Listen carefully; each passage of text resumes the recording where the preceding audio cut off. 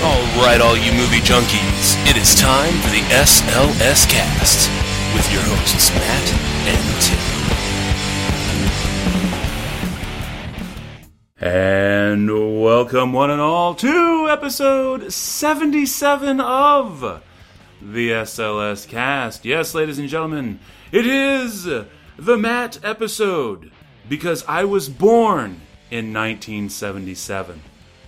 Woo! That's right.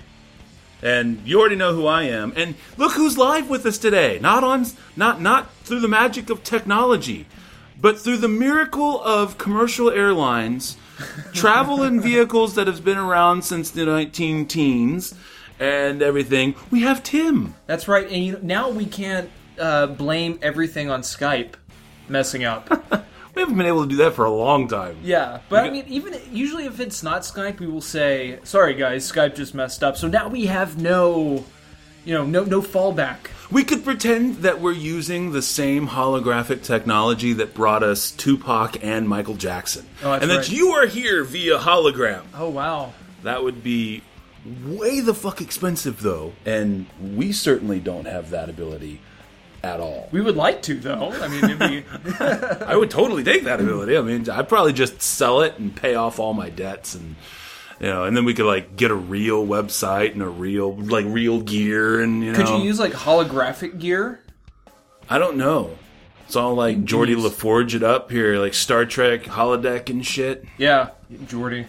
Yeah. Reading Rainbow. Hey, he just had a really successful Kickstarter.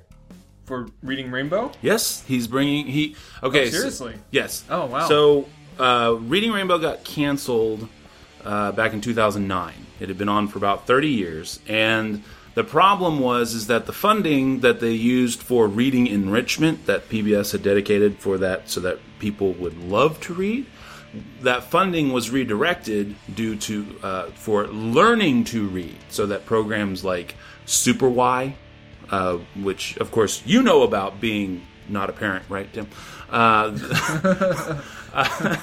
And so programs like that teach kids how to read, got the money, because with No Child Left Behind, it switched from reading enrichment and a love of reading to just learning how to read, because that's what became most important. Yeah.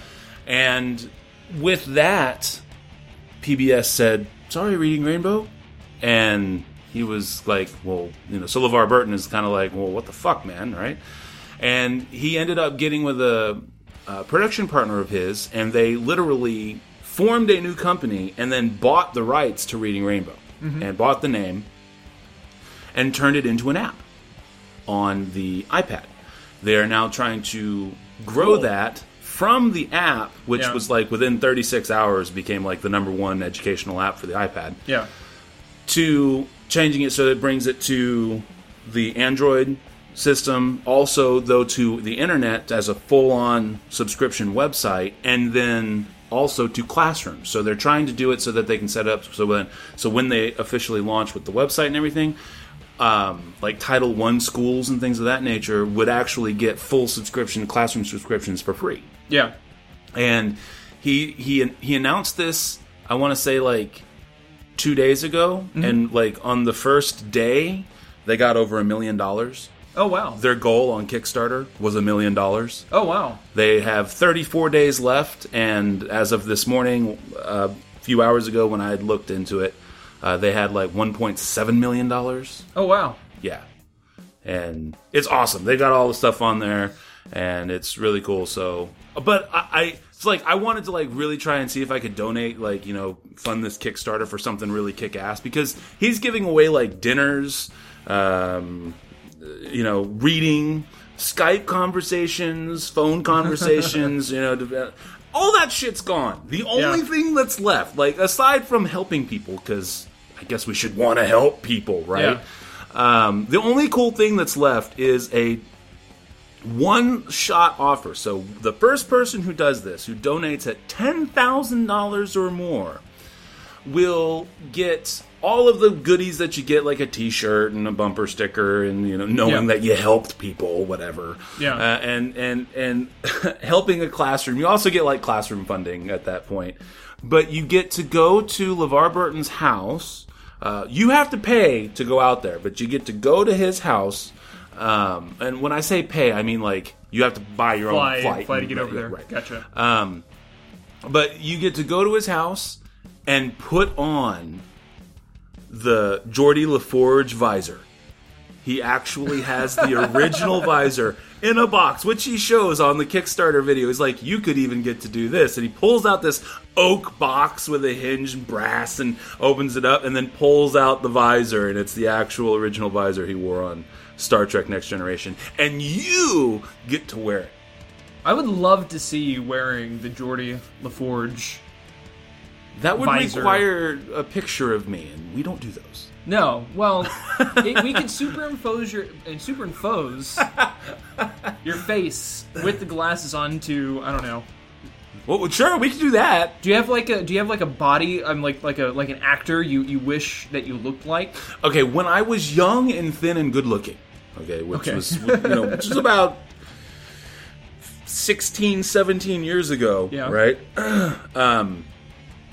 I actually was told that I looked a lot like Ben Affleck during that time, which is actually kind of funny. I was at the Vista Ridge Mall in Lewisville, Texas. It's a suburb of Dallas. Gotcha.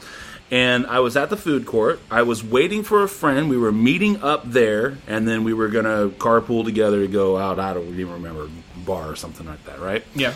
And this girl comes up to me, and she's like, "Oh my God, it's you." And I was like, "What?" She's like, "No, it's you." And I was like, and then it clicked, and I'm like, "Oh, no, I just look like Ben Affleck. I'm not really him, She's like, no, it's okay. Can I get an autograph? And I'm like, sweetheart, no. I mean, I appreciate it. That's very nice, but I am not Ben Affleck. And she's like, no, please, can I have a... So I pull out my wallet, and I show her my driver's license, and she looks at me dead fucking serious, and she's like, well, I know Ben Affleck's not your real name. Oh, wow. Yeah. Wow, that's what they say about Dallas people. Am I right? And, Yikes. So I went ahead and just signed my name, right, my real name, to a napkin and gave it to her and said, you have a good day. And so somewhere, somebody is saying that Matt Quinton is the new Batman. Yes. I'm Batman. And now, as you can see with my lovely picture of my daughter up there, now I'm just a fat, piece of shit. But hey, you've lost weight since I last seen you. Well, thank you. I've lost 30 pounds since you last. That's seen good. Me. Since it's been I go to the 6 months. gym and everything. So yeah. Good. What do you go to the 24-hour? I do. I go to this 24-hour. For all the internet stalkers out there. Yeah. I go to the 24-hour fitness right next to my house. One of the many fitness clubs that converted the old Kroger. Was that a Kroger? I thought it used to be a Kroger. I don't know. I know it used to be a grocery store. I thought it was like an Albertsons or something. Maybe. But I don't know. It kind of looks like an old Kroger.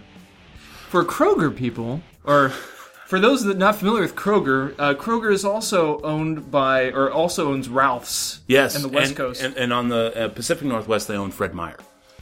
That sounds like a car dealership. Yes, upon their acquisition of Fred Meyer back in '99 or 2000, they actually became the biggest grocery store chain in the United States. Yes. Oh, really? Yeah. And if you want to see what a Fred Meyer looks like, just go up Kirkendall, about 7 miles up Kirkendall on the right-hand side, just past West Rayford. Yeah. It is the brand new Kroger marketplace or something. And I was going to say something about that. That is a Fred Meyer. I have not been to this big Kroger marketplace. I've been noticing so much develop. Oh, I'm Tim, by the way. And I've nice. Okay. And I've noticed development everywhere. Like HEBs are going up it's ridiculous. And Dairy Queen. I think Dairy Queen is the next big thing for the spring tomball area, I like Dairy Queen. Yeah, but I mean I'm just not used to seeing them popping up everywhere. It's that's kind of the last fast food chain. I would think, Dairy Queens. Hey, I don't see how you can go wrong with a franchise whose tagline is DQ. That's what I like about Texas. That's true. Yeah. And for those of you who don't know what Dairy Queen is, There are also Dairy Kings in the central U.S. in like the Chicago area. I think it's Dairy King. I am not familiar with said Dairy King. Yeah, I think it's the same thing. At least my dad, he was back in Illinois. They would go to Dairy King. I always thought in the Midwest and the Yanks, they had Tasty Freeze or Tasty Freeze. I don't know. Do they have something similar on the West Coast? Because I want to say you can still get a Dairy Queen in Hicksville, like up in the Pacific Northwest, where I have had stomping grounds. They have Dairy Queens. They have Dairy Queens up there in L.A. Oh, okay. Yeah, they do. Oh, okay. Yeah. But there's also a lot more like competition there with like the little niche little like ice cream parlors and stuff like that. Like those places do really well over there, opposed to here, like where we live, here in the Spring, Houston area. It's more so like Cold Stone and going to Dairy Marble Queen. Slab and sure. Yeah. So that's more popular here. But yeah, this Kroger Marketplace, I haven't been in there yet, but I've heard tales of it. And this place rivals Walmart. Super Walmart. I have not been in yet. The only reason I even remotely know that it is a Fred Meyer is there was a Fred Meyer Jewelers. There's a Fred Meyer Jewelers thing up there. Oh, really? Yeah. And I was like, hey, Fred Meyer Jewelers. I was like, well, of course that would make sense. Yeah. But then my wife has been in there because my sister-in-law lives like, half a mile away from that. So my wife is visiting her sister a lot, right? Because, that's what apparently family does. I don't know. I saw my sister for the first time in like 3 years yesterday. And so she went in there and she's like, oh yeah, it's a Fred Meyer. I was like, oh, well, hey, that's great. I would like to go in there. Yeah, you can, not only can you buy food, but you can buy a couch as well, apparently. Oh wow, they have a furniture section there too? Yeah, you can buy Holy stuff. Shit. And you can and shirts and well, I know about the clothes. The Fred Meyer, that was my very first like real job. I was a cart pusher and a stalker and a bag boy at Fred Meyer. And in Federal Way, Washington was where it was. And back in my day, but yeah, so it was the grocery store, and then of course the big marketplace stuff with the huge deli and all that kind of shit, right? Yeah. For those familiar with like an H-E-B or even like a big Safeway, like a good Safeway, because they got those out there on the West Coast. So they got the big huge thing, and then they would have the big clothing section, and of course the jewelers and stuff, and then they had like it was like a Home Depot kind of section. They had a huge hardware section and everything as well, and then but I did not realize that they actually had furniture there now. They do, and this brings me kind of to my this little interesting news. What has Matt coined news of the weird for the opening of the show? Sure, absolutely. And this is probably about fucking time we got there. Yeah. What are we at? Like, I don't know, 15 like 20 minutes. Oh. Well, this ties into store mannequins and 12 Years a Slave. Okay. And this is a Cinemablend article entitled, it's written by Mac Rawdon, and it's entitled, Customers Complain About 12 Years a Slave Store Mannequin. And this is what it says. Stores are always on the lookout for ways to jazz up their displays. The more eyeballs they can attract, the more merchandise they'll sell, at least in theory. Unfortunately, an attempt to add a little pizzazz to a display of 12 Years a Slave has developed into accusations, apologies, and plenty of regret. And this is what it looks like, if you want to... It's really not that... bad, but what gets me is like you see the display, you see the movies, and you see the poster right next to it, and I don't know, how would you explain this mannequin? I mean, it's really shoddy put up. It simply just appears to be the fashion plate of the cover here. I mean, right, but it's a white mannequin. Well, that's a bit of a problem. But people dressed like that. White people dress like that too. Maybe it's not meant to be. More universal? No. I think maybe it's meant to be flattery, right? The imitation is the sincerest form of flattery. It's maybe not meant to be offensive. It's just meant to be flattering. Yeah. See, we want to wear this stuff too. We want to win Oscars too. We want to go back to our roots, literally. And this is in Europe somewhere, probably in London. So, they're not even going back to their own roots, really. It'd be a little bit less forgivable in London, where they have a larger, or even in France too, where they have a larger African population. But maybe it's from like Scandinavia or something, and they just don't have black mannequins there. Do you know? Is that like a fact? No, I'm just figuring that when you go with here, we're big cultural melting pot, right? Or depending on how politically correct you are, a tapestry. But there in England and in France, that where they have a larger ethnic population, then there would be a wider selection of mannequins and mannequin styles to match the population. Whereas in places like Scandinavia that have smaller ethnic populations, maybe that's what's going on. Well, it says here that the exposure has created a mini scandal and led to a lightning-fast apology from Sainsbury's. So it's wherever the Sainsbury's department store is. And this is what they said. They say that, quote, we can only apologize. It's been taken down from the Hayford Hill store. Hayford Hill store. Sounds British. Yeah. And clearly should never have gone up in the first place, in all quotes. And there's more here. And they also kind of compare it to what they say, a far, far, far, far more tame example of the 9/11 museum gift shop controversy. Whatever that is. I'm sadly not familiar with that one. I really think that this was just kind of misplaced. I think they were just more or less trying to show off the clothing, period clothing, for whatever reason. And like you see the mom in the background shopping at the Sephora, or like getting cosmetics in the background, wearing high pants. Craziness. That's just I'm glad they took it down though. Because even if it would, that's just kind of weird. Are we going to start having mannequins of people next to any displays going forward when you're at the Kroger? Yeah. What are you going to do for Nymphomaniac?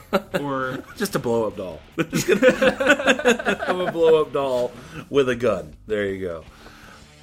All right, so should we do real news now? Yes. By God, please, let's do it. All right, folks, here we are. The news.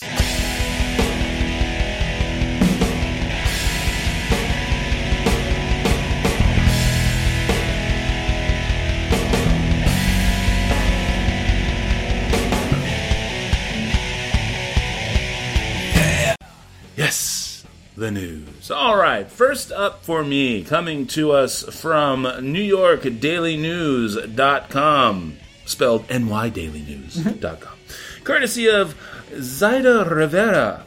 Molly Ringwald cast in Jem and the Holograms live-action movie. The 80s film star is going back to her roots with a role in the film based on the cartoon series of the same era.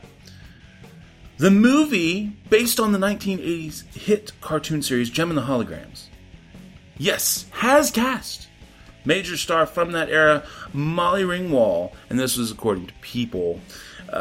All it says, though, is that she is set to take part in the live-action reboot, but they don't say in what role. I have no idea what role she could possibly play, given that she's in her 40s now. She's actually 46, which is not a problem in terms of just general age, but Jem is like 20 or something like that. I'm ashamed to say that I have never been able to escape Jem and the Holograms.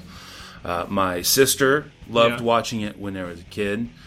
My first wife also wasn't even a guilty pleasure. She just straight up fucking liked that show and had it on VHS and would just watch it every once in a while. Yeah.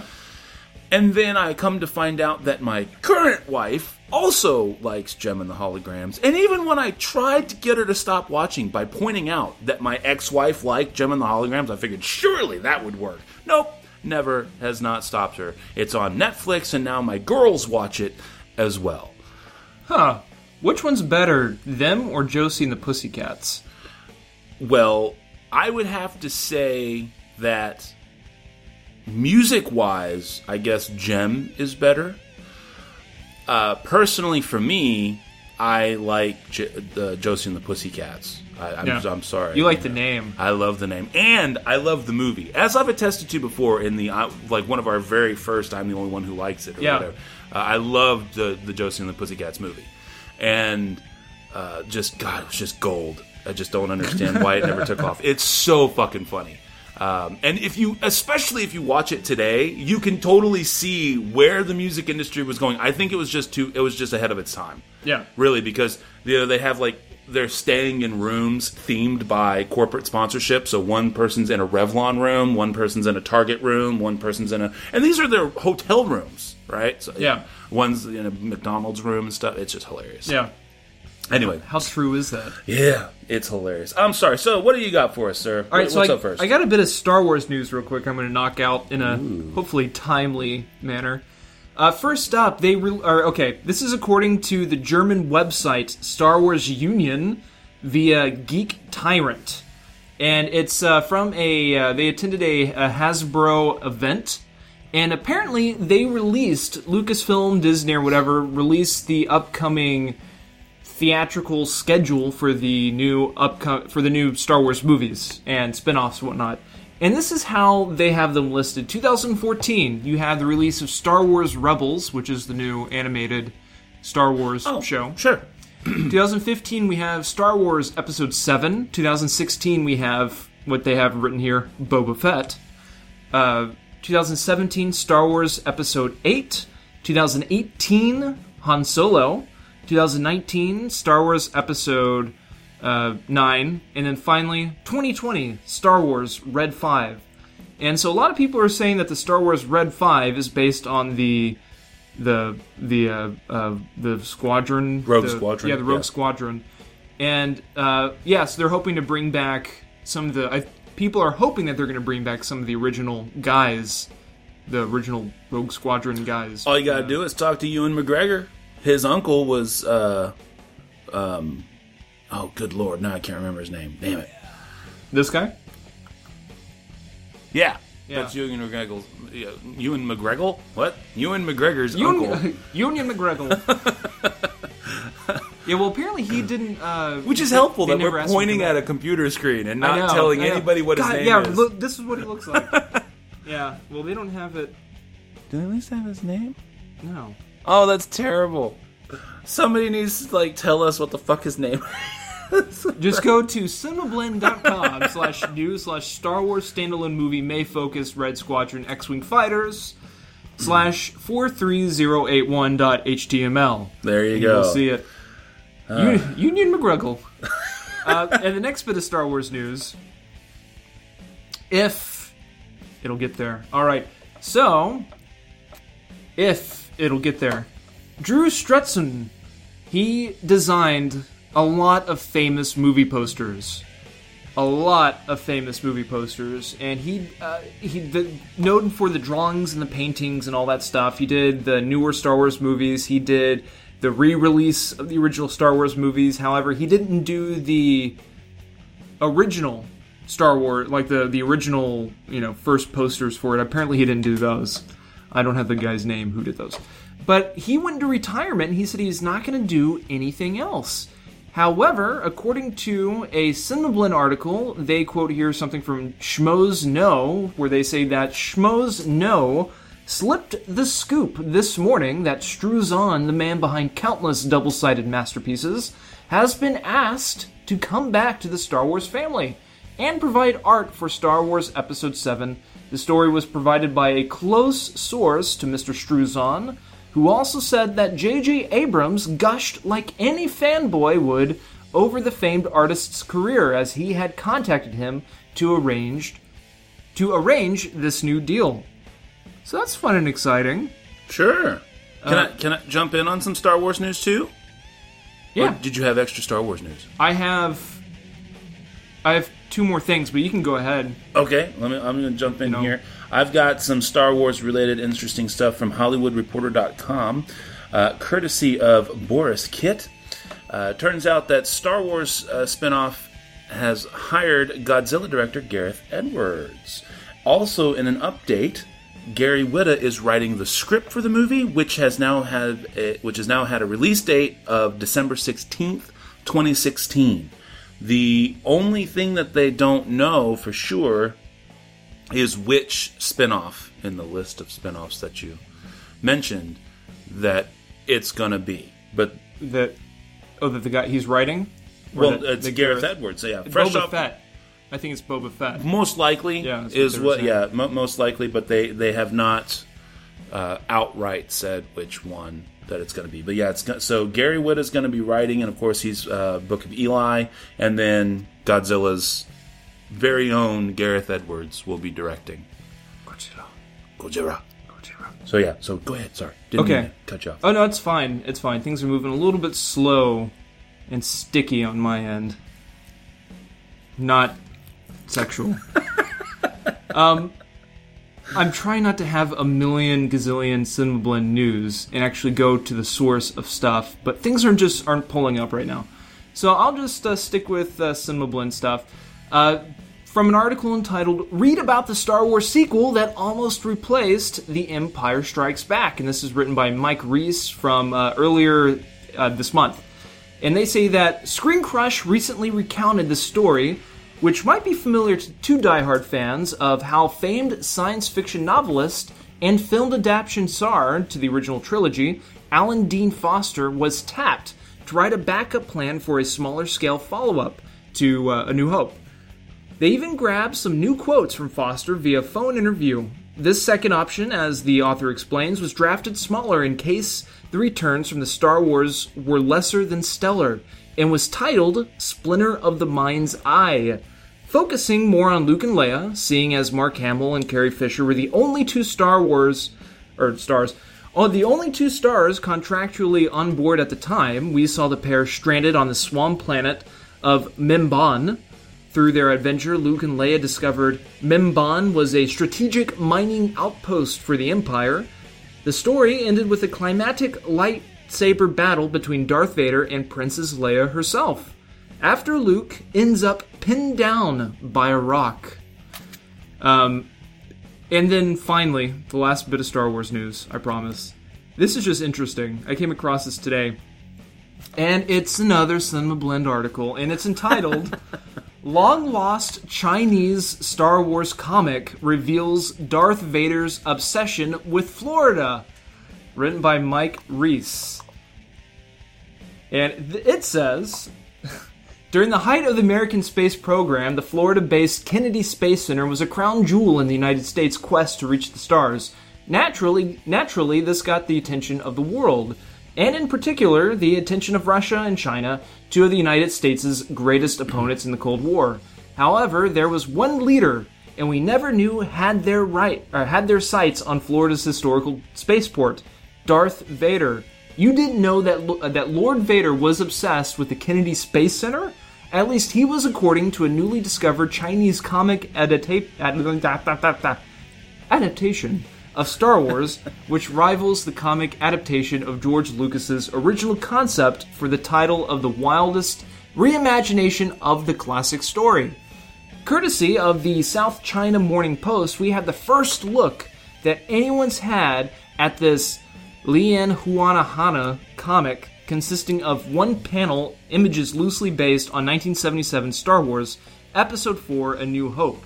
Of course, seeing as this wasn't a licensed comic adaptation, there was a lot of poetic and visual license taken with the finished product.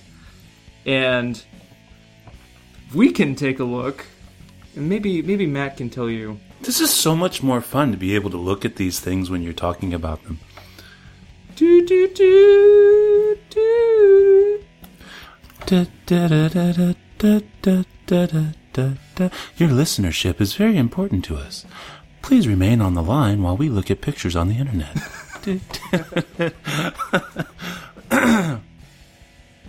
I'm not seeing Florida here, but I am seeing these stills here. Like you got Vader looking in front of something called the Target, which is kind of interesting there. They're neat pictures, though. Yeah. So you can go back and read the rest of this. So it's very interesting. Again, article, cinemablend.com, Long Lost Chinese Star Wars comic reveals Darth Vader's obsession with Florida, the Sunshine State. Woo! And here you thought it was just Disney's Hollywood Studios, right? With Star Wars weekends and Star Tours and stuff. Yeah. All right, well then, I'm going to bridge us away from Star Wars by going to a Variety.com article, courtesy of Justin Kroll. Roberto Orci, Roberto Orci, to direct Star Trek III. After weeks of rumblings that Roberto Orci was the frontrunner, sources have told Variety that Skydance and Paramount have indeed tapped Orci to direct Paramount and Skydance's Star Trek III. Orci is currently writing the story with J.D. Payne and Patrick McKay and had been campaigning to replace J.J. Abrams as director for some time. Abrams is busy with directing the next installment of the Star Wars franchise and will only be producing the pick. Yay! I don't know how I feel about that, because he was the writer for the first two Star Trek movies. Well, I like the first one. Yeah. And he may have penned the story, but it was Abrams' decision to go with it. And it was also Abrams' decision to run it the way it ran. Good point. So, I will give him the benefit of the doubt, and let's see where he takes this. Now, if we start seeing story stuff coming in line that's like totally screwed up and we get fucking Search for Spock, I'm gonna be pissed off. If there is so much as a whisper of a fucking humpback whale in this next movie, I'm gonna be really pissed off. But what if it's a blue whale or a sperm whale? I don't want whales at all in the next Star Trek movie. Dolphins? Maybe. Maybe dolphins. Yeah. All right, so just to totally take us away from this and just something completely out of the blue. Coming to us from popculturemarketingblog.com, courtesy of Patrick Coyne. A Million Ways to Die in the West releases Oregon Trail style game.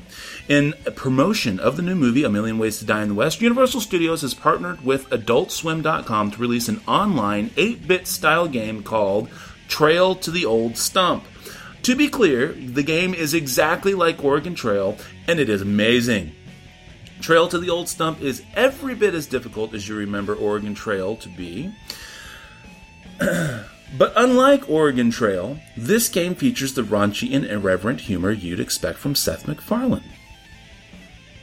They have a little image still that says, "Here lies Pat, died by a horny wild boar." All right. Now, I am someone who has not been able to experience this game as much as I loved Oregon Trail growing up. I was a big fan of Oregon Trail and all that good stuff, and dying of dysentery and thinking that it was smart to be the banker because you had all the money, but you couldn't shoot for shit, so you just die of starvation anyway. Yeah.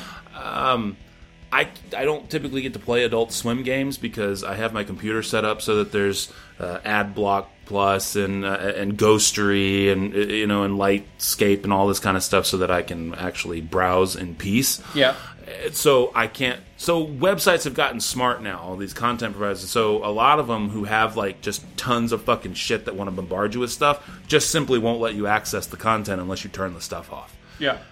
So have you played this yet? I have not. I've not even heard of it. Oh yeah, I would love to play this game. I can't play it unfortunately. So yeah. Anyway, so there's that, and I guess what do you have next? Okay, something technical here. Ooh, technical. This is from MIT News, MIT News, if you will. An article entitled "Glasses Free 3D Projector. New design could also make conventional 2D video higher in resolution and in contrast." This is from an article written on that was released May 16th, 2014, written by Larry Hardesty from the MIT News office. And I'm just going to read a little bit of it. It's kind of a meaty and lengthy article here, but highly recommend you guys checking it out. But this is kind of the opening of it. Over the past 3 years, researchers in the Camera Culture Group at the MIT Media Lab have studied have steadily refined a design for a glasses-free, multi-perspective 3D video screen, which they hope could provide a cheaper and more practical alternative to holographic video in the short term. Now, they've designed a projector that exploits the same technology, which they'll unveil at this year's SIGGRAPH, the major conference in computer graphics.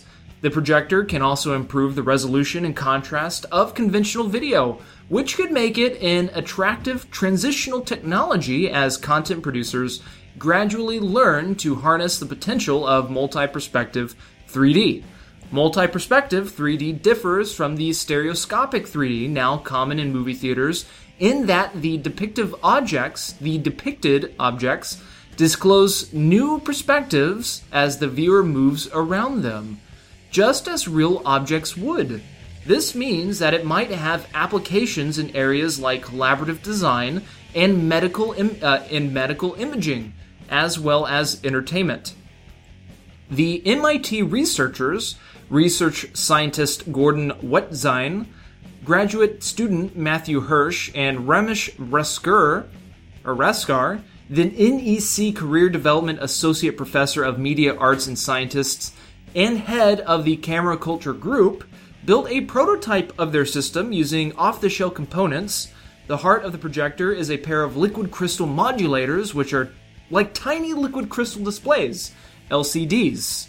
Positioned between the light source and the lens, patterns of light and dark on the first modular effectively turn it into yada yada yada yada scientific stuff. So check it out, it's very neat. I personally am excited for this because 3D glasses don't really bother me that much anymore, but I think people would make better use of 3D technology if you did have this holographic technology, because it seems like you would have to get it down to a freaking science and know what you're doing. And I would think at least it would have to look good for it to work. I would agree. What do you got for us, Matt? All right. Let's see here. Here's another little fun one, an easy one, coming to us from avclub.com, courtesy of Sean O'Neill. Adam Sandler confirms that his movies are just paid vacations. Yes, ladies and gentlemen, in a segment that confirmed what many reviewers have long presumed and blatantly stated, Adam Sandler appeared on Jimmy Kimmel Live last night. And I'm sorry, I apologize. This is coming to us from May 22nd, 2014. And today, of course, is May 29th. So this is a week old, but whatever. That means you can YouTube this shit, too. Yay! Adam Sandler appeared on Jimmy Kimmel Live, where Kimmel asked him flat out whether his movies are just flimsy excuses for paid vacations. Quote, "Yes," end quote, Sandler replied enthusiastically, secure in the knowledge that it absolutely doesn't matter. If he admits, point blank, that he chooses his projects based on whether they include a trip to some luxury destination, because they are Adam Sandler movies for Adam Sandler audiences. Quote, "I have done that since 50 First Dates. It was written in another place. I said, imagine if we did it in Hawaii, how great that movie would be. And they said, yeah, that's a very artistic idea. I've been doing that ever since." End quote.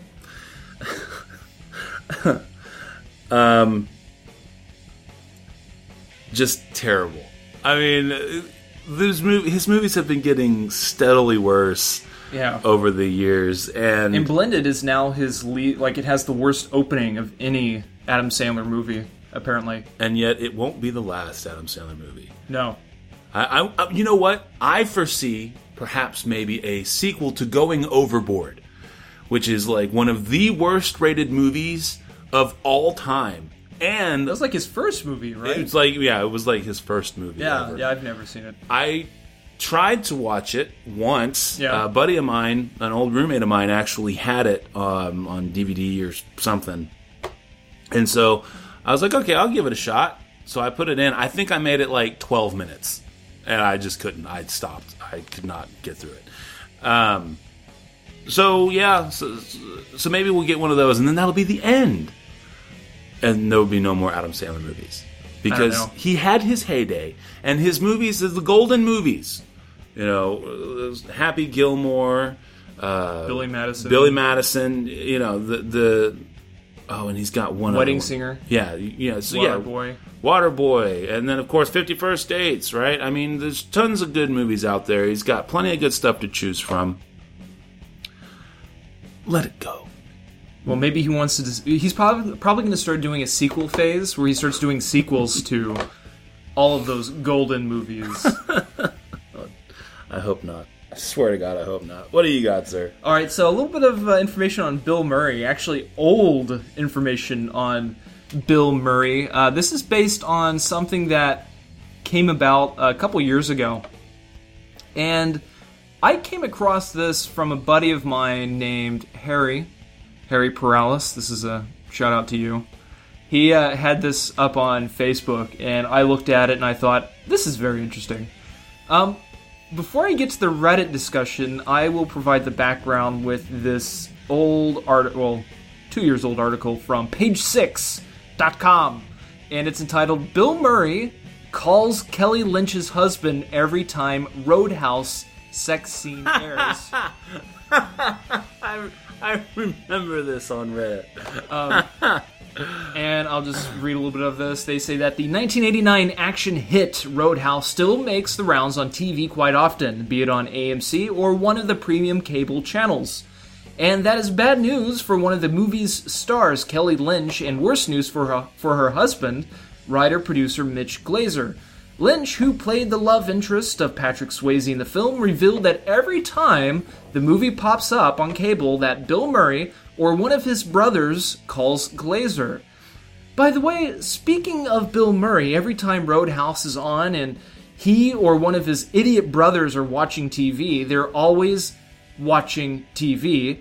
One of them calls my husband and says, in a reasonable approximation of Carl Spackler, Murray's character in Caddyshack, Kelly's having sex with Patrick Swayze right now. They're doing it. He's throwing her against the rocks.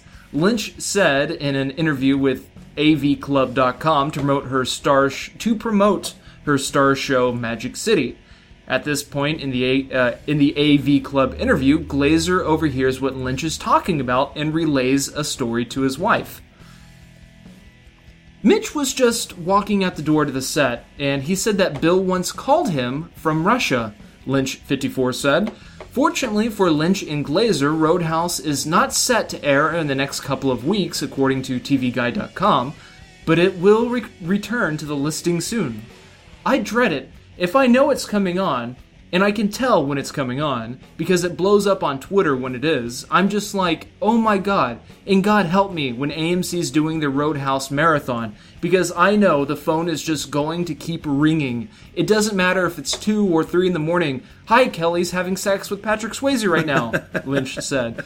And I came across the Reddit thing, and it's a post about it, and it's Reddit. All these comments, and they're pretty entertaining to look at. So check it out if you have time, because you get a lot of these one-word comments like splooge and faux show and your blood queef sex one some fook ? And somebody else responds, whatever happened to blood queef for blood queef's sake? Can I PM you a blood queef for oral at McDonald's? Dude, that always works. So, yeah, fun stuff like that, so check it out. Check it out. Was the next comment after that, I'm loving it? Just no, blood surprisingly queef, no. I'm loving it. But, yeah. Right on. Alright, well, let's see here. I'm trying to choose from, because we're going to have to shut this down here pretty quick. Alright, I've got 2 more that I can do very, very fast. First, Because It Refuses to Die, from BoxOfficeMojo.com. There is a new top 5 in the all-time worldwide grosses of movies. Number 1 is still Avatar, number 2 is still Titanic, number 3 is Marvel's The Avengers, number 4 is still Harry Potter and the Deathly Hallows Part 2. Number 5 used to be Iron Man 3, but is now Frozen. It just will not fucking quit. And I'm still surprised it's only number 5. It's at $1.2 billion. Specifically, $1,219.3 million. Can you say that like Dr. Evil? $1,219.3 million. Oh, hang on to dun dun dun. Oh yeah, you know. So I had to do the little pinky curl next to the lip there. Yeah, that's unreal, dude. It's also now the highest-grossing movie of 2013. It will just never die. And I found out also yesterday that apparently within 10 minutes of the Magic Kingdom opening every day in Walt Disney World, the wait to meet Anna and Elsa is 300 minutes. 300 minutes? Yes, within 10 minutes of it opening. It's like they just keep it stock at 300 minutes. It will now be 5 hours to wait for a picture. How many... You have to get a season pass just to do that, you know? Yeah. So, all right. What do you got, sir? I have time for another one? Okay. I don't know. I figured, we've kind of just thrown caution to the wind here. We had a 16-minute opening segment when usually they're less than 10. Okay, this is interesting. Viggo Mortensen has some serious problems with the second and third Lord of the Rings movies. Article from cinemablend.com written by Mac Rawdon. And I'll tell you a little bit what he says, and it makes sense. And I kind of agree with him. He had an honest interview with The Telegraph, and this is what he said. Peter was always a geek in terms of technology, but once he had the means to do it, and the evolution of the technology really took off, he never looked back. In the first movie, yes, there's Rivendell and Mordor, and there's sort of an organic quality to it. Actors acting with each other in real landscapes. It's grittier. The second movie already started ballooning, for my taste, and then by the third one, there's a lot of special effects. It was grandiose and all that, but whatever was subtle, in the first movie gradually got lost in the second and third. Now, with The Hobbit 1 and 2, it's like that to the power of 10. In quotes. Totally agree. Yeah. Totally agree. And more so with the Hobbit movies. And even Ian McKellen came out and said, I think he broke down on set because he just couldn't believe. With the pictures that blinked. Yeah. He only had portraits and they would blink to tell him who was talking. And yeah. It's crazy. Not why I became an actor. And a lot of people didn't really care for the first Lord of the Rings movie. Or a lot of people critically, attacked it, I guess. I love it because exactly what he said. It's more real. There's not a ton of blue screens. Like when they go into a village or whatever, they're actually in a village. It's a set, but you can see the actual landscapes, and there's not a lot of monsters, the orcs, or real people with makeup and fake shit on. Right. And I like that. Absolutely. So. Here's to the last Hobbit movie, and we'll see how that goes. Indeed. Okay, well, I'm going to go ahead and finish with this because the rest of the stuff I know is topical and can wait. From thehollywoodreporter.com, courtesy of Kim Masters, Fast and Furious 7 insurance claim could reach record-breaking $50 million. $50 million. Universal using face replacement technology and the late Paul Walker's brothers to finish the film is in a negotiation to get reimbursed as the costs soar past $250 million. Yeah. Basically, it comes down to this. You have to have insurance to get films made because there are rare events, just like what happened with Paul Walker, when people die. And because of the significant amount of investment that goes in just to get cameras rolling, they need to be able to reimburse costs, especially in the worst case scenario when they have to scrap the whole movie. Well, after being shut down for so long, which again, people are paid and contracted through certain times even after shooting has begun, despite when bad things happen to good people. which means they're having to extend pay to people like Vin Diesel and other stars of the movie because they have to keep them on retainer and then bring them back months later to come finish scenes and rework stuff, which causes reshoots. Then, of course, with people like when Paul Walker passed away, they had to figure out how to do all this stuff. So the budget went over $200 million, is now looking at $250 million. These most recent $50 million is all the technological stuff that they're having to do to get Paul Walker replaced. And if they are successful in negotiating this payout, it will be the largest insurance payout on a movie ever. The question is, and they don't ask it in the article, but I'm asking it, is it worth it? What do you think, Tim? Is it worth it to drop $250 million? Specifically, the extra $50 million. The months that have gone on in, where they had to halt production. I think it depends. It depends on the length of production and who's in it. Like, if you're doing a movie with, like, a movie starring Christopher Plummer, Max von Sydow, and Count Dooku. Christopher Lee. You might want to take some insurance out. Like if the filming is going to span, a year or so, that might be a good thing to do. But I think if it's stuff with like Paul Walker, I think that stuff, it was a freak accident. It wasn't a health issue. It was a freak accident. And how often does that happen? True, but then again, I just don't know. I think it would have been smarter to either rewrite the movie without him, to write him out, to finish, to do the stuff, because they had already finished virtually everything they needed to finish. Right. And then just go ahead and get the movie out so that you don't lose it all. But at the same time, certain movies have been completely shelved when people have died. I know there was one like with Marilyn Monroe and everything. When she passed away, they shelved the movie she was working on. Certain movies just, you gotta take the hit. But yeah, I don't know. It's crazy. I guess. Do you think that you will be now more inclined to see Fast and Furious 7 as a result of all this extra hoopla than you would have been previously? Well, I need to go back and watch Fast and Furious 2 through 6.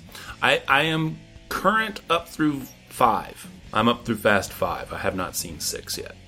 Is it worth watching? Are they good? They actually do get better. I was really impressed. The second one was kind of like, The third one, I like Tokyo Drift. Most people think it's the weakest of the series, but I personally really like Tokyo Drift. And then 4, I was impressed. And then 5, I could not believe it was actually good. I was like, okay, cool. So I was kind of looking forward to 6, but then, for me, I'm fine with catching them on DVD. I don't need to go to the theater to see them. Yeah. Whatever. But yeah. All right, cool. Well, that's the end of my news. Did you want to go ahead and close I'm good for next week. For the sake of our listeners. Ooh, listeners. Instead of our listener. Yes. All right. So, yes. Okay, so for all of you listener, we're going to go ahead and shut down the news. And now we're going to have Discussions with Matt and Tim. This week on Discussions with Matt and Tim, we will be discussing the 1978 Oscars, going over all of the nominees and the winner of Best Picture for that year. The movies, of course, coming from 1977, the year that Matt was born. And now, Discussions with Matt and Tim. All right. This was back when they had a reasonable number of movies, in my opinion, for nominations. They had 5 nominees. The nominees were Annie Hall, The Goodbye Girl, Julia, Star Wars, and The Turning Point. Annie Hall was the eventual winner. The only movie I needed to go back and watch on this one was The Turning Point. That was the only one that I had not seen as it is. Now, I'm going to say that, and we're not going to sit here and go over all the plot points of all 5 movies here, but I'm going to just go out on a limb and say that Tim is probably confident and glad of the winner's choice in Annie Hall, because that's his favorite Woody Allen movie. Yeah, well, that's definitely one of my favorites. Yeah, it's I honestly think out of all of these, other than, I think the obvious Star Wars would have been probably the next best thing to choose. Personally, it holds up with the comedy and the romance and the kind of the sadness with the character throughout without it feeling cheesy. And I think other than Star Wars, this is the only one that really holds up today. I would have to say that my favorite of the era is probably The Goodbye Girl. Now, that's looking at it from the prism of 1977. Looking at movies, how that was my personal favorite. And that's, of course, based on a Neil Simon play. And Neil Simon was big in the 70s and getting lots of stuff, especially my favorite Neil Simon, Murder by Death. Mm-hmm. Just fantastic. So I do enjoy the story that The Goodbye Girl tells, especially with Richard Dreyfuss. And I really like the struggling actor side of it and everything. It's funny. It's touching. So I think of the day, that it is the best. The turning point is a story about ballerinas, basically, and dance studios and love triangles and what have you. And Tim and I were talking about it a little bit beforehand, and Tim made a very good point when he said, this is why dancers don't make good actors. And it's a fine line, because he mentioned with Black Swan. Thank you, Black Swan. Yeah. That people were upset that they used actresses instead of dancers. And the thing is that it's it is easier to convince the movie-going public of a profession, like a dancer, being acted out by actors than it is vice versa. Because while dancers can certainly own and can command a stage in the theater environment, that is done artistically through the expression of dance, which is what makes them amazing dancers and makes ballet so awesome. That does not translate to a movie. Now, that's not to say that you can't watch a film of a ballet or whatever. What I'm saying is that when you come off the stage, what makes you a good dancer and what makes you amazing in the theater of dance and ballet does not necessarily mean you will then be a good actor or actress. And it is painfully obvious. Yeah. In the turning point. Yeah, the main girl, the main dancing girl, and I mean, I didn't really care to look it up, but I don't know, maybe Matt's doing that right now. I don't know. Let's see here. Leslie Brown. Yes. Has she done it? Can you see if she's... Because I just want to confirm to see if she's actually done other work before I... Let's see here. She appeared... her first one was The Turning Point. She then did Nijinsky in 1980 and Dancers in 1987. All of them directed by Herbert Ross, her godfather. So I guess we know how we land the roles with you are Leslie Brown. Yeah, she just has this very stoic, kind of cardboard expression on her face. Unless she's crying, then you might see a tear. And it's very obvious, like Matt was saying. But not only just the best pictures were very interesting, but you look at who was nominated for Best Actor, Best Supporting Actor, Actress, who won for Best Supporting Actress was Vanessa Redgrave from the film Julia, which Julia got a lot of criticism because of a lot of people were upset from the point of view of the movie. They felt that the movie should have been from Vanessa Redgrave's point of view and not from Jane Fonda's point of view. Right. And I thoroughly enjoyed the movie. And the first time I watched it was this past week, and I thoroughly enjoyed it. It was pretty honestly, it was being it from her point of view, not the English woman who's trying to stop the Nazis and free the Jews and help those people out. Right. That would have been probably a more so engaging and exciting type of movie. But from Jane Fonda's point of view, being the famous friend who's kind of risking her life sitting on a train to smuggle in some cash into Berlin. Right. is still pretty interesting because that's not necessarily the whole movie. There's stuff with her and her lover, Dashiell Hammett, played by Jason Robards, who Jason Robards, received the Best Supporting Actor Oscar, even though he only has a few scenes in the movie. Though they are good, personally, I thought Alec Guinness from Star Wars was better. I think, okay, I gotta say, with the movie Julia was controversial for a good number of reasons. I thought it was kind of the weakest of the films, but not for the controversial stuff, and definitely not from the perspective point of view. I agree with you. I think the perspective was fine. Yeah. The way that the movie ends really leaves you, it's more or less she's kind of like she's disowned. Yeah. I'm sorry, the movie's 37 years old. Get over it. You should have seen it by now. It really just kind of almost, what gets me is that almost the whole movie is for nothing. Yeah. Because you go on this journey with her, and then it ultimately just kind of ends up, from her perspective, truly just kind of being for naught. Yeah. And yet the performances that were given, I mean, regardless of what people in today's world or even yesterday's world think of Jane Fonda's politics or whatever, the woman could act. I mean, definitely. She was a good actress. There's a reason why she was getting the work that she was getting, and it wasn't because of exercise videos.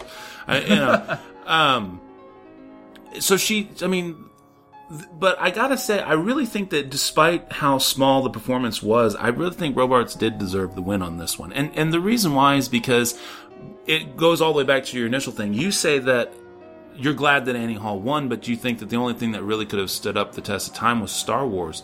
I gotta disagree. I mean, Star Wars, even as... Oh, wait, hang on. You thought I said what? I said no. I thought Annie Hall and Star Wars both stood the test of time. Correct. And what I'm saying is that I agree with you on Annie Hall, but I disagree with you on Star Wars. Yeah. Okay, gotcha. I don't think Star Wars stands up as well. I think that Star Wars was only nominated due to how unbelievably groundbreaking the special effects were and the way it told the story that it told. The story itself is not that strong of a story. And that's why most people gravitate towards Empire Strikes Back as being the best. The younger kids like me, I think Return of the Jedi is the best. Whatever people, not to digress. Annie Hall, on the other hand, is totally classic. And everything, the dialogue, relationships, that's the one thing about a truly good relationship movie, is that it goes to the heart of a relationship, and relationships, despite technology, despite time, don't change. The dynamics that make relationships happen don't change. And while Alec Guinness was good, I mean, use the pulse, Luke, is not as strong of a performance as Jason Robards was, despite the lack of screen time. Yeah, and then you look at who else is nominated. The Maximilian Schell from Julia, who had, again, a very small role. And then Mikhail Baryshnikov from The Turning Point. Yeah, another what the hell was that? Well, and that was also with also from The Turning Point, because Leslie Brown also got nominated as a Best Supporting Actress. I couldn't believe that either. And honestly, other than the little girl, Quinn Cummings, was really good in The Goodbye Girl. But the actress, going back to The Goodbye Girl real quick, is that what's his name? Richard Dreyfuss got Best Actor for The Goodbye Girl. Right. I thought his performance in Close Encounters, which I thought Close Encounters got snubbed, and I honestly think the only reason why it didn't get nominated for Best Picture is because they didn't want two sci-fi movies nominated for Best Picture. Because it was kind of, I mean, there was still like the classic, old farts that were sort of running things, and I think that's why we kind of have movies like The Turning Point, It's old-fashioned. Julia is such an old-fashioned movie as well. True. Like with the whole setup. Though, I mean, it's definitely far superior than The Turning Point, I think. It's still an old-fashioned movie with some bite to it. But I thought Richard Dreyfuss's performance in Close Encounters was a better dramatic performance, Granted, in The Goodbye Girl, he is absolutely hysterical, and I totally feel for the guy. I mean, his on an emotional level, I thought his performance in The Goodbye Girl was definitely really good as well. And so when it comes to the two, thinking about it now, it's definitely on preference on the movies, since I think Close Encounters is the better movie of the two. Only because The Goodbye Girl, and with Neil Simon, depending on what Neil Simon show you're watching, the dialogue, Neil Simon's dialogue, can kind of get a little bit tiring after a while. Right, it drags, yeah. Yeah, and it's kind of like the same repetitive, like, snappy, smart lines. Right. And that's kind of like how I felt with The Goodbye Girl. And I thought the little girl, Quinn Cummings, who was, I think, one of my favorite young girl characters in a show, and Richard Dreyfuss, those two were the only ones that I can think of were holding the show together. The entire, the pacing of it together. Everything from his gay Richard III, which I read a great Roger Ebert review where he said that he gave it, I think, 2.5 or 3 stars when it came out, but he said the great thing about The Goodbye Girl is Richard Dreyfuss, Richard III, and he compared it to the funniest take on Shakespeare and of a stage show since Mel Brooks is the producers with Springtime for Hitler. Right. And it's like, oh, that's hilarious. Just the humor is so funny, and that's the type of humor that I love. But the lead actress, Marsha Mason, who is nominated for Best Actress, I did not care for her whatsoever. And ultimately, that's what bothered me about the movie. Not the writing becoming a little bit tiresome, but I did not give a crap about her character.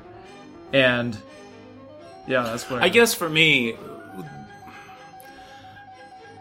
the relationship is supposed to happen more or less between Richard Dreyfuss and Marsha Mason's characters. Yeah. Yet, because of the strength of Richard Dreyfuss and Quinn Cummings, I forgave everything else. I found that Goodbye Girl was awesome, which is, again, why I say it's my favorite movie for the period. Right. I still say Annie Hall, but I think, honestly, even comparing the fact that Close Encounters is a better movie than The Goodbye Girl, which it is, although if I had to drop one, I'd probably drop Turning Point, and then put Close Encounters in there. Yeah. I think that Star Wars was more of a technical breakthrough than Close Encounters, and I think that the only reason it got the nod in the first place was based on its technical merits, because that's where it won the Oscars that it won. Yeah. And I don't think it was. I would only say that I don't really think it was necessarily we don't want 2 sci-fi pictures in the running. It's kind of like Avatar syndrome or Titanic syndrome, where they would like to honor the technical achievement, but it's not going to win. Right. And I think that's where Star Wars was in. I don't think I just really think that there was no stopping Star Wars in terms of its technology. You know what would have been worse, I think? What movie that I could have told, if it was a younger, maybe I think more so now, if these movies came out now, or if we had this kind of mindset with movies and the people that are within the Academy and all that, I'm pretty sure they would have put Saturday Night Fever somewhere in, like, Best Actor, Best Supporting Actress, well, Best that's Picture. John Travolta got the nomination there, so I guess there was that. So. Oh, he did. Yeah, that's right. he got I totally nominated. didn't realize that, and I'm looking at it right here. Yeah. That's a good movie to review for Did It Age Well? Because I'll tell you we right can do now, that next time around for sure. Okay. Okay. We got spoiler alert. We've got Spies Like Us coming here pretty soon. But yeah, for the next one ahead, we definitely have to do Saturday Night Fever. All right. Well then, are we agreed that we're both glad that Annie Hall got Best Picture based on the nominations available? Yes. Okay. Yeah. And that we both can say that Annie Hall stands up today and.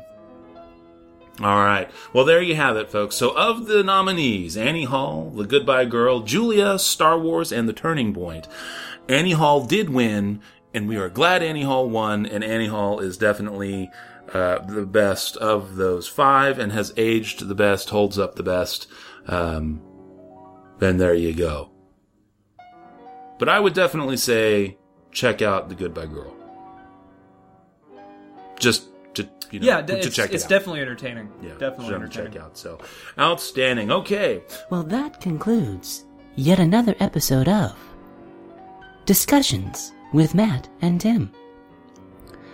Next time, we will be having Did It Age Well?, which will feature the 1985 comedy Spies Like Us, starring Dan Aykroyd and Chevy Chase. Thanks again for listening to Discussions with Matt and Tim. All right, which leads us to... Are you ready? Oh, yes. We're good? Yes. I was just kind of like staring at John Travolta in Saturday Night Fever. I'm nice. All right, well then here we go, folks. It is the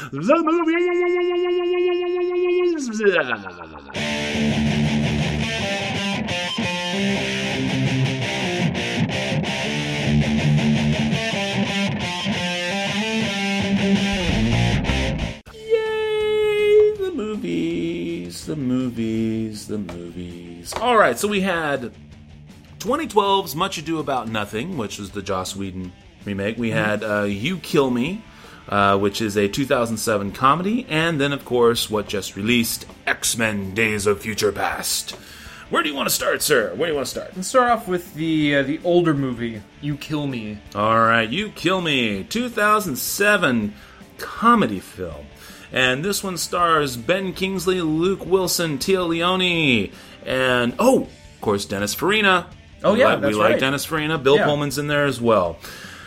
And this is about this kind of a quirky comedy about an alcoholic hitman who blows a job and then goes to San Francisco? Yes. San Francisco to, quote, clean up his act, and then... has some misadventures there, but then kind of leads to him more or less taking his life back. In a very funny way, I think. I don't. It's very interesting to watch. Yeah, I don't know. For me, like, it was funny. Yeah. But it was more chuckle-worthy. Right. I didn't really find anything just explosively funny about it. The premise was definitely unique. It was very interesting. What was the one that we just watched a few weeks ago with Christopher Walken and Al Pacino? Stand-Up Guys. Yeah, Stand-Up Guys. Yeah. Very kind of had that quirky premise vibe to it that I thought would be good.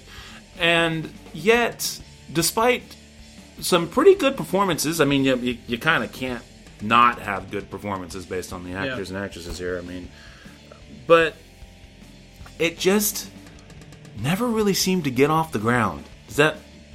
Yeah, I think I like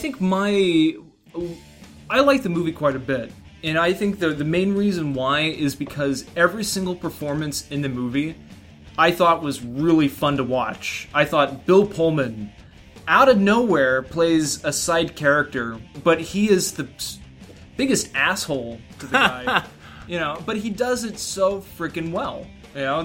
His look, the disgruntled, right, real estate, or, moonlighting as a real estate guy, and Owen Wilson being the gay, trying to be his sponsor when he goes to AA. Right. It's just, I don't know, it's mainly like the goofy reactions that he has when stuff is said during the AA meetings, which probably shouldn't be said. And I like how frank Ben Kingsley's character is with things. You can honestly say, that he's trying to be a straight guy, and he wants to be. And when he does have his slip ups, he kind of has a logical reason, to have a slip up. But then once he does it, he feels bad about it. But it's not like an obvious. He's obviously not like tearing himself up. But I don't know. It's really hard for me to explain. But I thought it was really fun to watch. Well, I mean, again, but it's one of those things where everybody does a good job. And I mean, I saw at least a year, if not 2 years ago, the most recent Torchwood series that they had, miniseries, Children of Men or something like that. I can't remember. Miracle Day? Miracle Day, thank you. And Bill Pullman plays like one of the chief bad guys for that. And it was at that point that I was like, oh my God, what an amazing, So I'm looking at him here, and he's just kind of playing a funny version of that. Oh, really? Yeah. Okay. I mean, he's a spectacularly creepy bad guy in Miracle Day. Oh my God, it's just So here he's just being an asshole. Yeah. But it's just kind of the extremely funny version of that. So again, but all of the performances are really well done. And and you would not expect any less, especially we're Dennis Farina fans. I enjoy Tia Leone's work. Mm-hmm. And then I like Bill Pullman. I'm sorry, I'm a sucker. I liked him ever since While You Were Sleeping. Just, shoot me. What can you say? I mean, when he drops the ring into the subway at the end. Oh. All right, so seriously though, and then Luke Wilson, Also, everybody does a really good job. Yeah. The problem, I guess, that I have would have to be with the director, with John Dahl, is that he's got everyone doing a fantastic job. And yes, the characters are great. I cannot argue the acting or of that. The problem is that it never really seems to come together. The situation does effectively drive the whole plot. The whole premise is a very interesting premise. The characters are all well done and they're excellently acted. And so they do provide like chuckle-worthy things, but I don't ever find anything that's funny throughout. It's like it never comes together for me. Yeah. And so I don't know. I kind of come on this one with... You come all over this one? Yeah, I come all over this one. You're the one with, hot and sticky and stuff, well, now that's extra creepy. Okay, so I'm gonna split the difference on this one. 2.75. Better than okay, just not quite liked it. And I think that honestly, this would be one for our listeners, my air quotes over here, that I would like to get more of an opinion on. I would really like additional feedback. We ought to do that. We ought to get one of your friends or one of my friends to watch a movie that we would like to have an opinion on and have them record like a little 5-minute. Quite frankly, at this point, we would like anybody with any opinion on anything for any reason to just let us know. That's fine. Please go ahead. I don't care. Yeah. But yeah, I mean, seriously, because for me, I really feel like on a technical level, and by technical I mean the acting and the directing of the individual characters, I just really feel like John Dahl never really puts the story together for me. So for me, I land in between okay and I liked it. So I'm gonna say 2.75. I gave it 4 stars because I enjoyed the movie that much. Sure, but there was definitely, in what Matt was saying, where an issue that was with the writing and the directing, and with me, it feels like they were trying to make a what can I compare it to? Where you have the badass hitman, and then he happens to get a girlfriend, and then all of a sudden she becomes a badass hitman as well, Okay, how about this? Do you think, would it be fair to compare this as a combination of, The Professional and Lock, Stock, and Two Smoking Barrels? More on Lock, Stock, and a little bit less on Leon, The Professional. Because I think with Leon, you would expect there to be more action, because there's no action in this movie. Well, no, I mean, I was thinking about the relationship aspect. Yeah, I think a little bit. Don't. If you haven't seen The Professional, there's no funny business because Natalie Portman's only like 12. Right. Yeah. But I mean, just you see that kind of side of it with that. Yeah. Yeah. But it's definitely interesting. Right on. And Ben Kingsley continues to do good work. This is true. And bad work. But even his bad work is still good work, which is weird. That takes a special kind of someone. Yeah. Episode name. Nice. All right, where do you want to go there, sir? We got Much Ado About Nothing and then X-Men Days of Future Past. Let's go with Much Ado. Alrighty, ladies and gentlemen. 2012's Much Ado About Nothing, which of course is directed by Joss Whedon and stars most of Joss Whedon's friends. It does! In his house. In his house. It really and truly does. I mean, it's really good to see people like Nathan Fillion doing... doing Shakespeare. Yeah, he's Dogberry. Yeah. All right, so I wasn't sure how well I was going to go into this movie. Not because I don't like Shakespeare, but as this is really only the second real Shakespeare movie we've done. We did Richard III with Ian McKellen and Robert Downey Jr. and everything way back when we first started doing this thing, like 3 years ago or whatever. Yeah. It'll be 3 years next month. Yeah, I think so. Yeah. So, I'm not so. We neither one of us have any aversion to Shakespeare at all, so that's fine. But I really just wasn't sure. It's so hard to properly do things in a modern way, right? When you're trying to approach Shakespeare. And so I applaud Joss Whedon automatically for the effort. I just really wasn't sure where to go, where he was going to go with it. The movie starts off the first 2 or 3 minutes, starts off awkward. And I think that's to be expected because, again, with the modern setting, you've got to try and find a way to find your footing in this. For those who are not familiar, this is based on William Shakespeare's play of the same name. That is considered his greatest comedy. There is no death, there is no tragedy. As a matter of fact, you get multiple weddings out of this thing. You've got the impetus of the plot is a young couple in love who are looking to get married together, but then through this drive two people who claim to hate each other to find and proclaim their love for one another.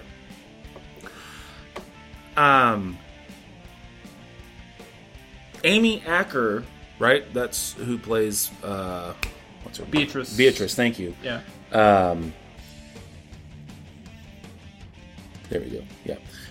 Amy Acker does a fantastic job. She is definitely heart and soul of this whole movie. Alex Denisof plays... no, I'm sorry. Where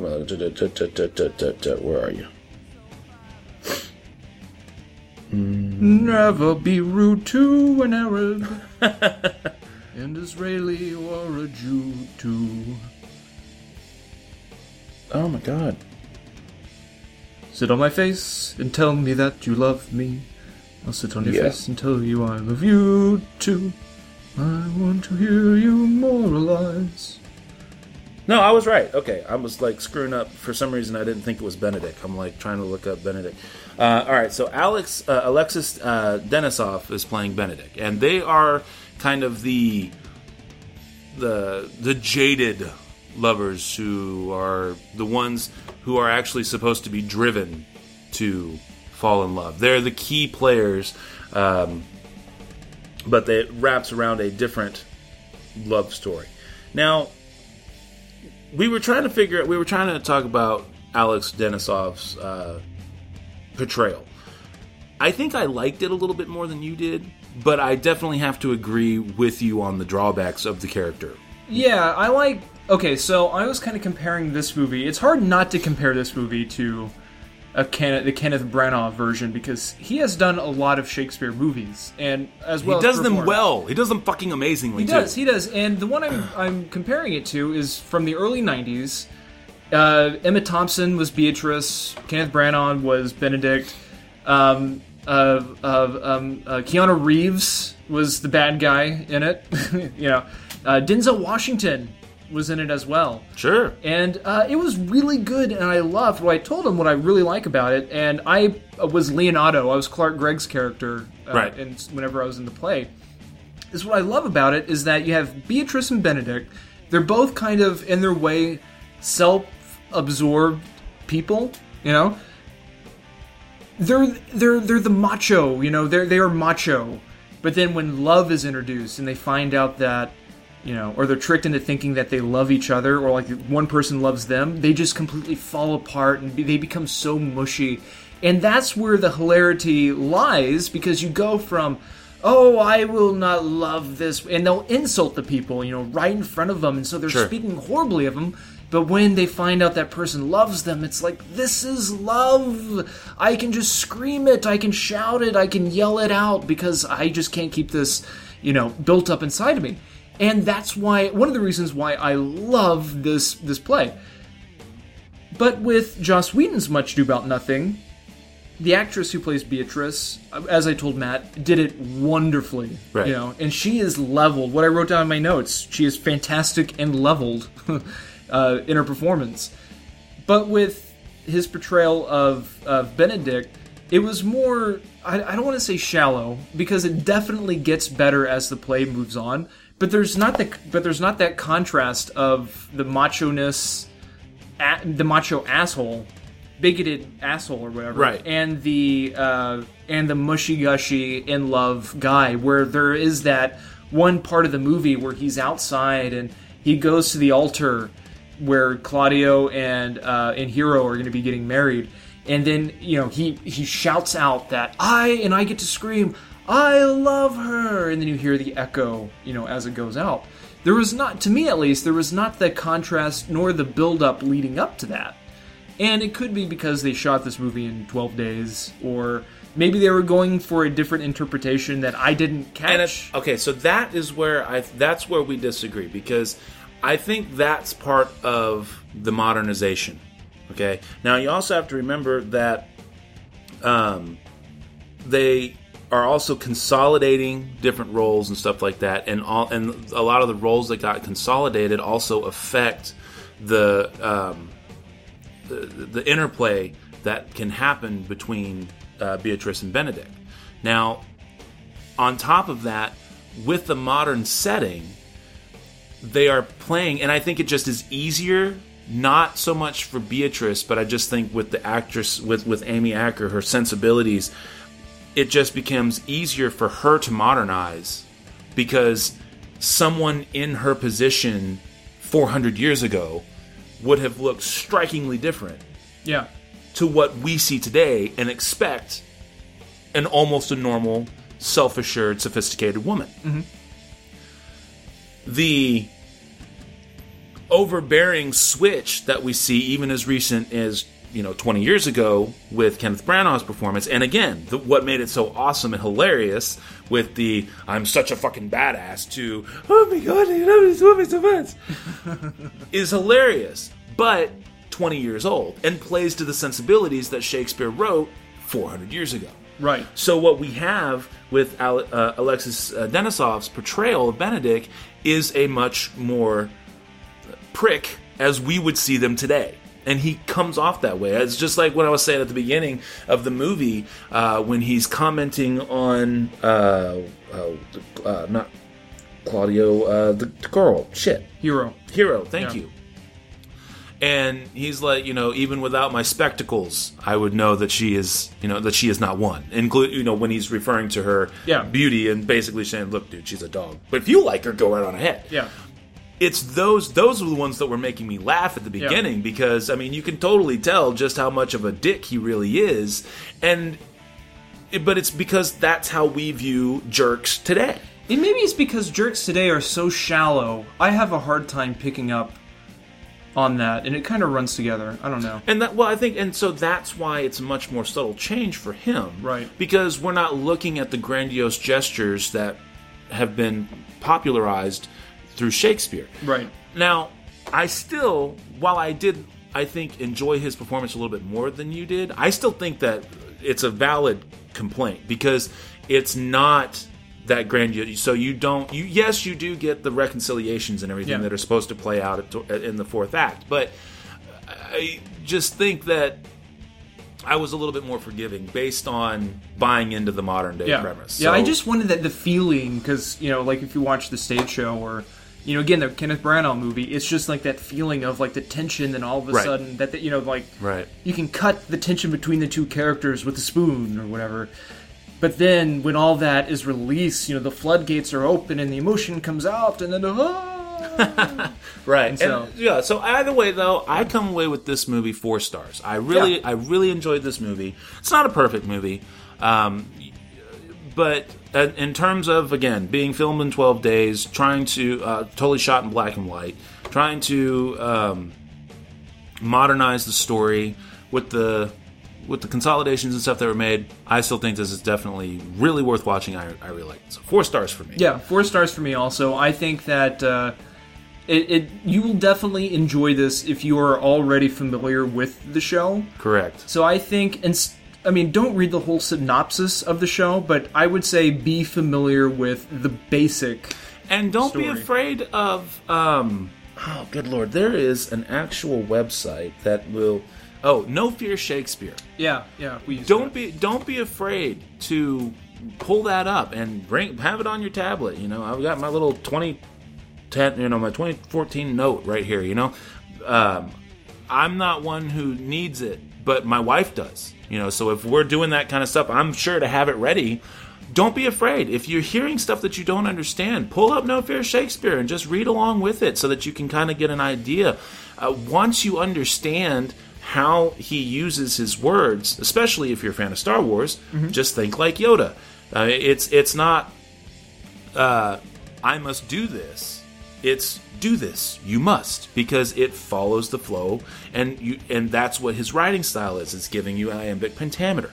So don't be afraid to charge into this stuff and then use the resources that are available. It'll really help you enjoy the movie. Once you get the hang of it, it's like, it's literally like, learning a new language or something. As soon as you get that click, you'll be able to enjoy all Shakespeare all the time.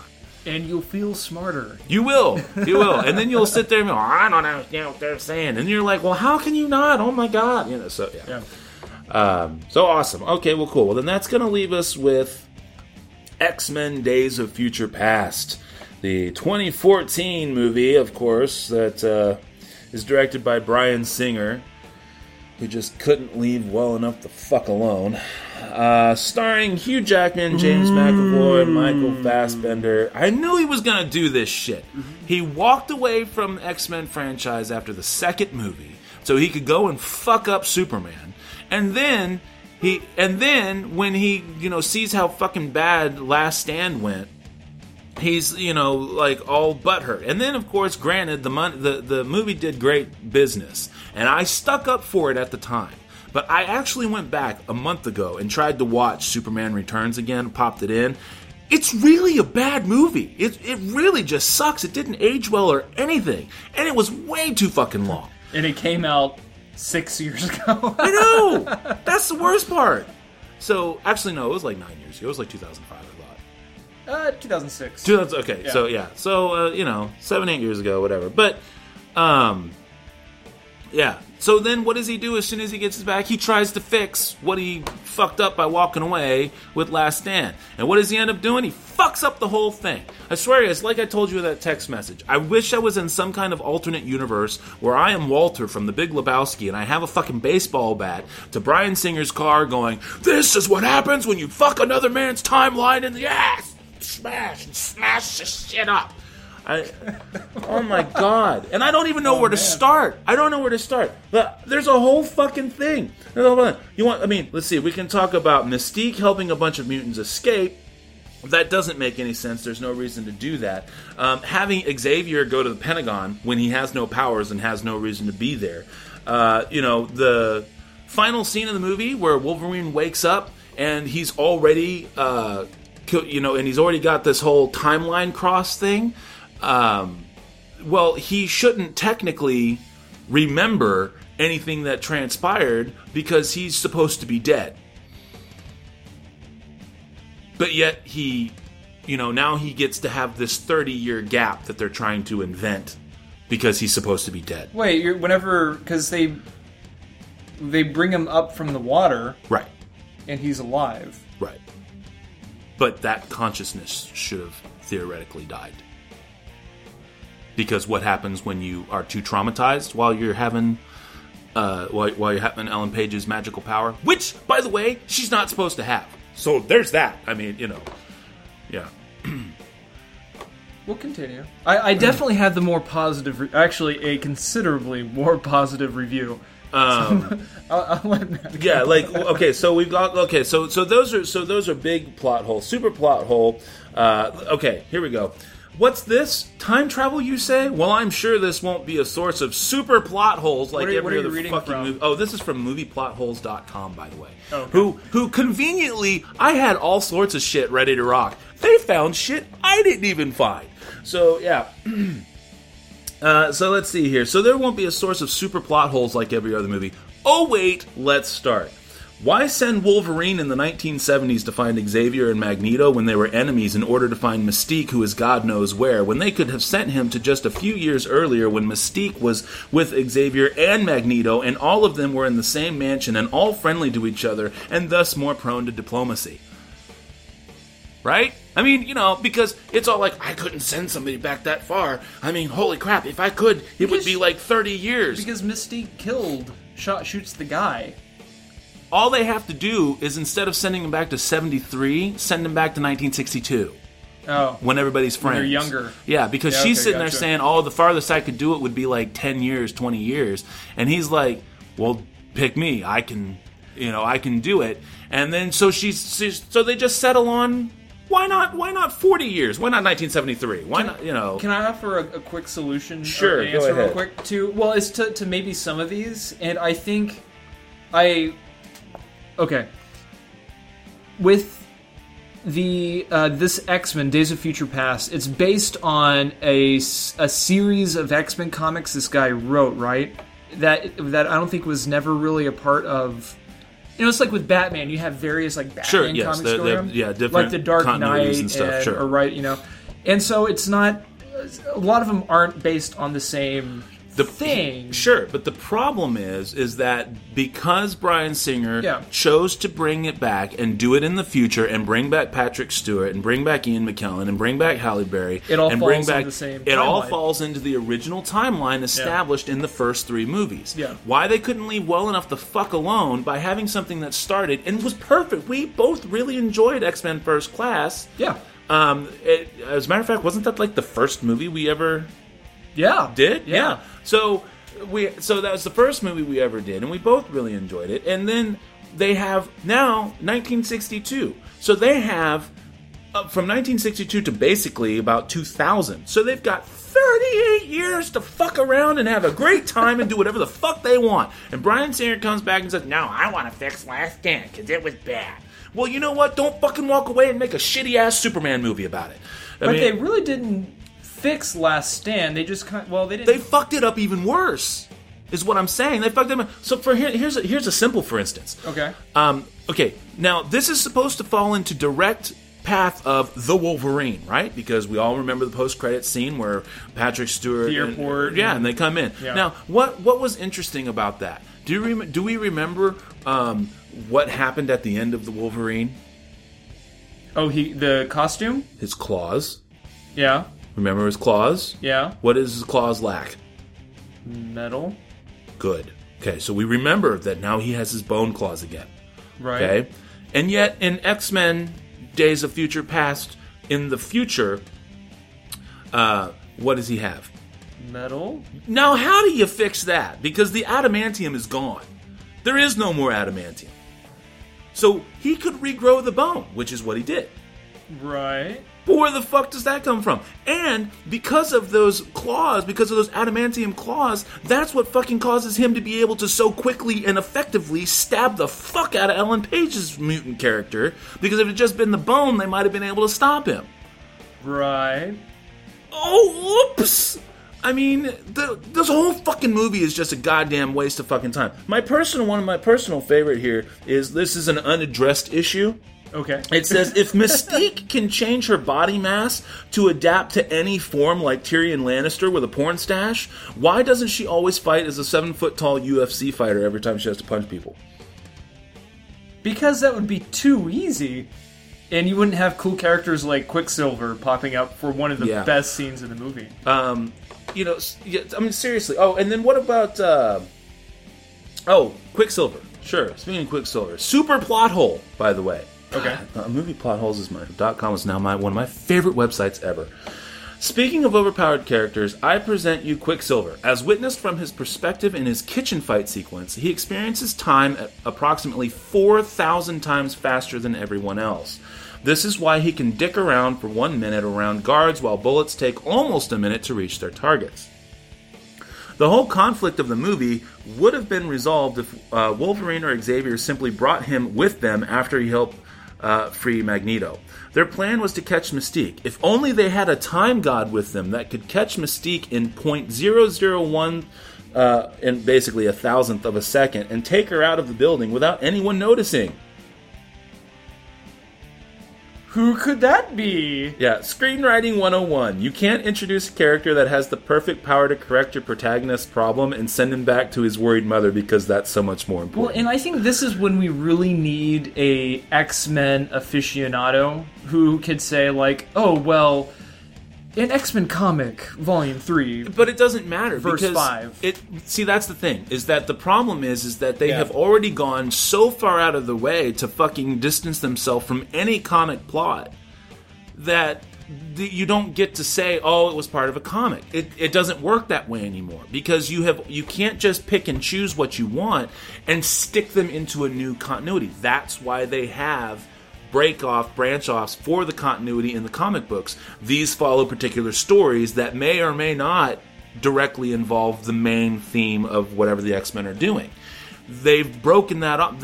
You can't do that. You can do it in comic books because people may or may not read them. Yeah. You can even do them to a point where you want to have them eventually loop around or retcon things because time, they need to reset things. The problem is that you've only got 3 movies to base anything off of, really. Yeah. You can't count X-Men First Class because X-Men First Class isn't part of that continuity anymore. It's its own set. It takes place all those years before, and that's what makes it so good. You can't, if you're going to force that situation by doing something like the Wolverine, which then can tie into Jean Grey, then fine. But now you have set up from the Wolverine to feed off of Last Stand and go directly to Days of Future Past and then tie it to something that doesn't make sense anymore. Yeah. And then you're trying, it just doesn't work. And I knew he was going to do that. I knew he was going to fuck it up. And I was so fucking pissed. I was watching this movie, and here's the worst part of it all. Bryan Singer is a good enough director that on a technical level, with the exception of the special effects from Magneto on the train, when he manipulates the metal on the train, from that point on, the special effects just suck donkey dick. I don't know if they just ran out of money or what. So just the special effects there were upsetting because it was pretty shoddy. But he's such a good director, and he is such a good, kind of like an actor's director, that he gets great performances. And the performances themselves are all good. Wolverine's performance is good. Tyrion Lannister's performance is good. And I know his name's not Tyrion Lannister, it's Peter Dinklage, but I just like to say that. And also, he plays Trist, right? Peter Dinklage plays Trist. Right. Okay, and then I can't remember if it was X-Men United or X-Men Last Stand. Trist is in in one of those movies, and he's like a 6'4" black guy. Just thought I'd throw that in there. Well, the 70s was a very funky time. It was a very different time. I realize that, and so now he's a dwarf, but a wee man. Yeah. No, but seriously, so the performances themselves, all of them are good.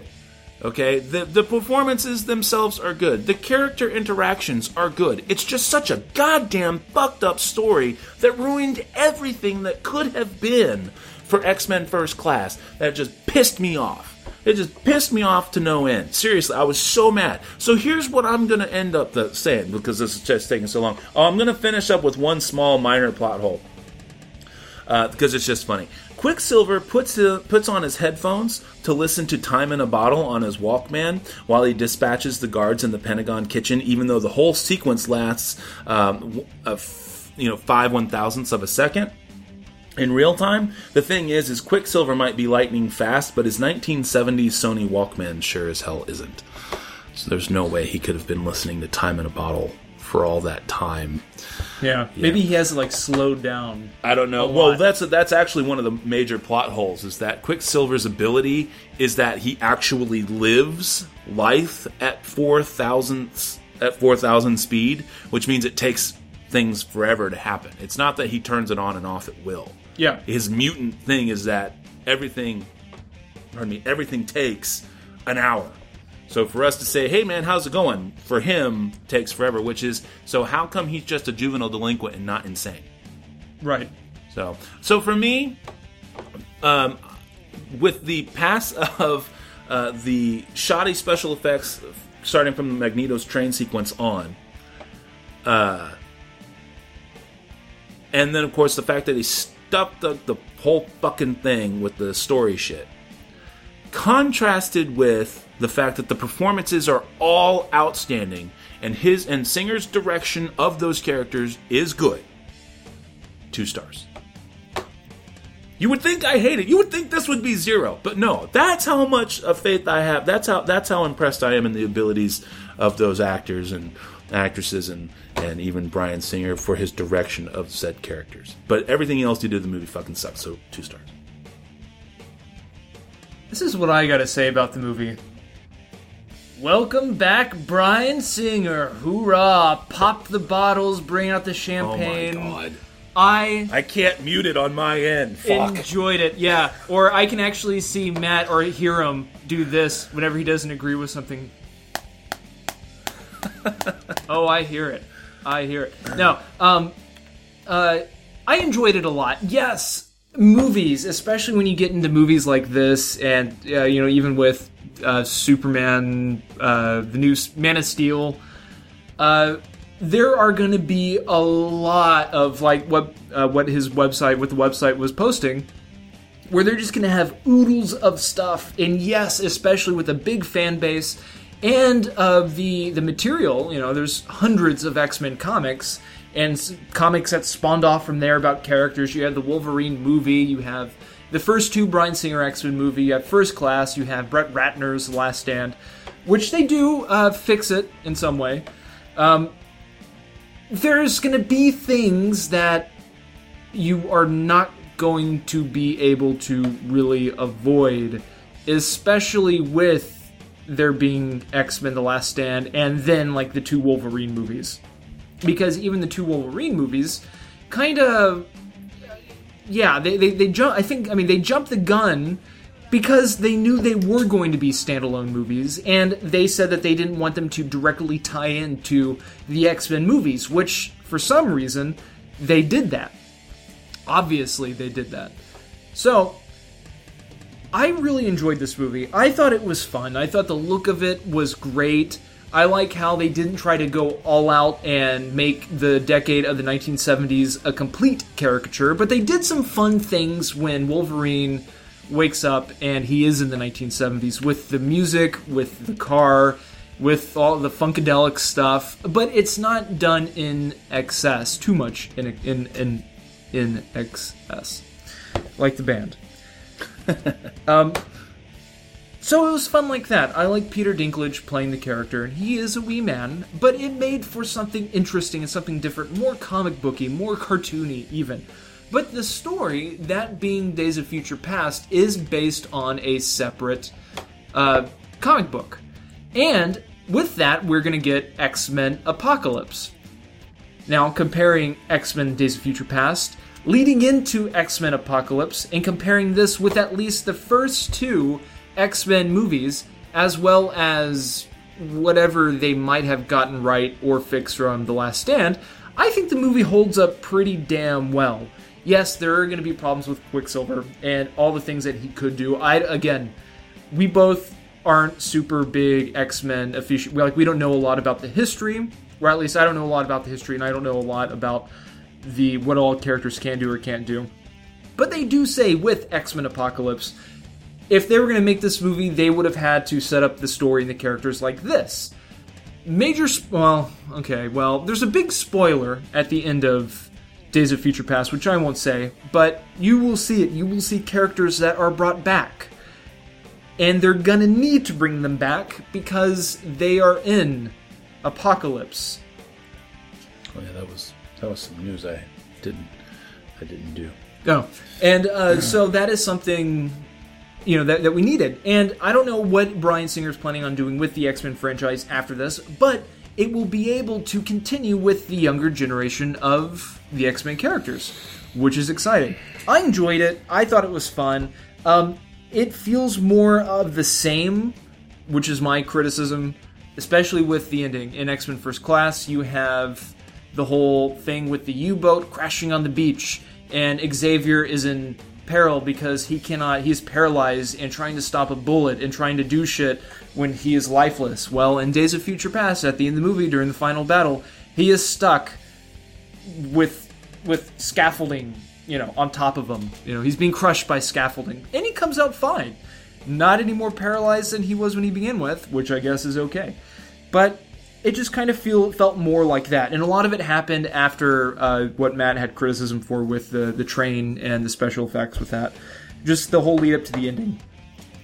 Which felt more like just a lead into Apocalypse than the ending to an actual movie.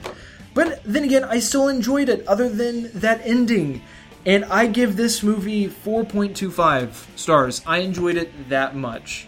Matt is making a very weird face. See, I am surprised at the quarter-star rating. It took so much to get that one out of you, and then here we are, next episode, and you're just like, quarter-star rating. Okay, sure. Matt is very critical. However, when he doesn't realize that if I disagree with him, I listen, and I appreciate his comments. Oh, okay.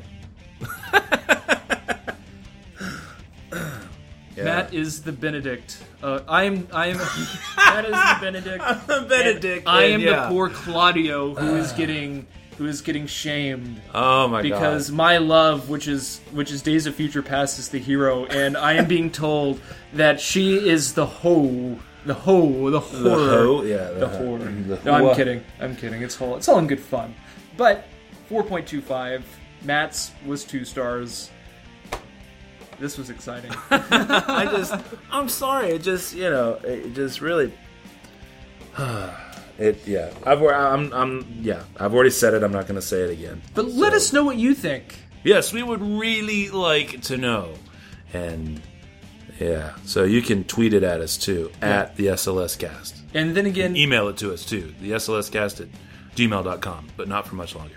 Exactly. Only because we're getting a new email address pretty soon. So yeah. And this review kind of reminded me of our Man of Steel review, which you liked Man of Steel more so than how. Well, then again, I did get pretty bitchy during that one. Come to think of it.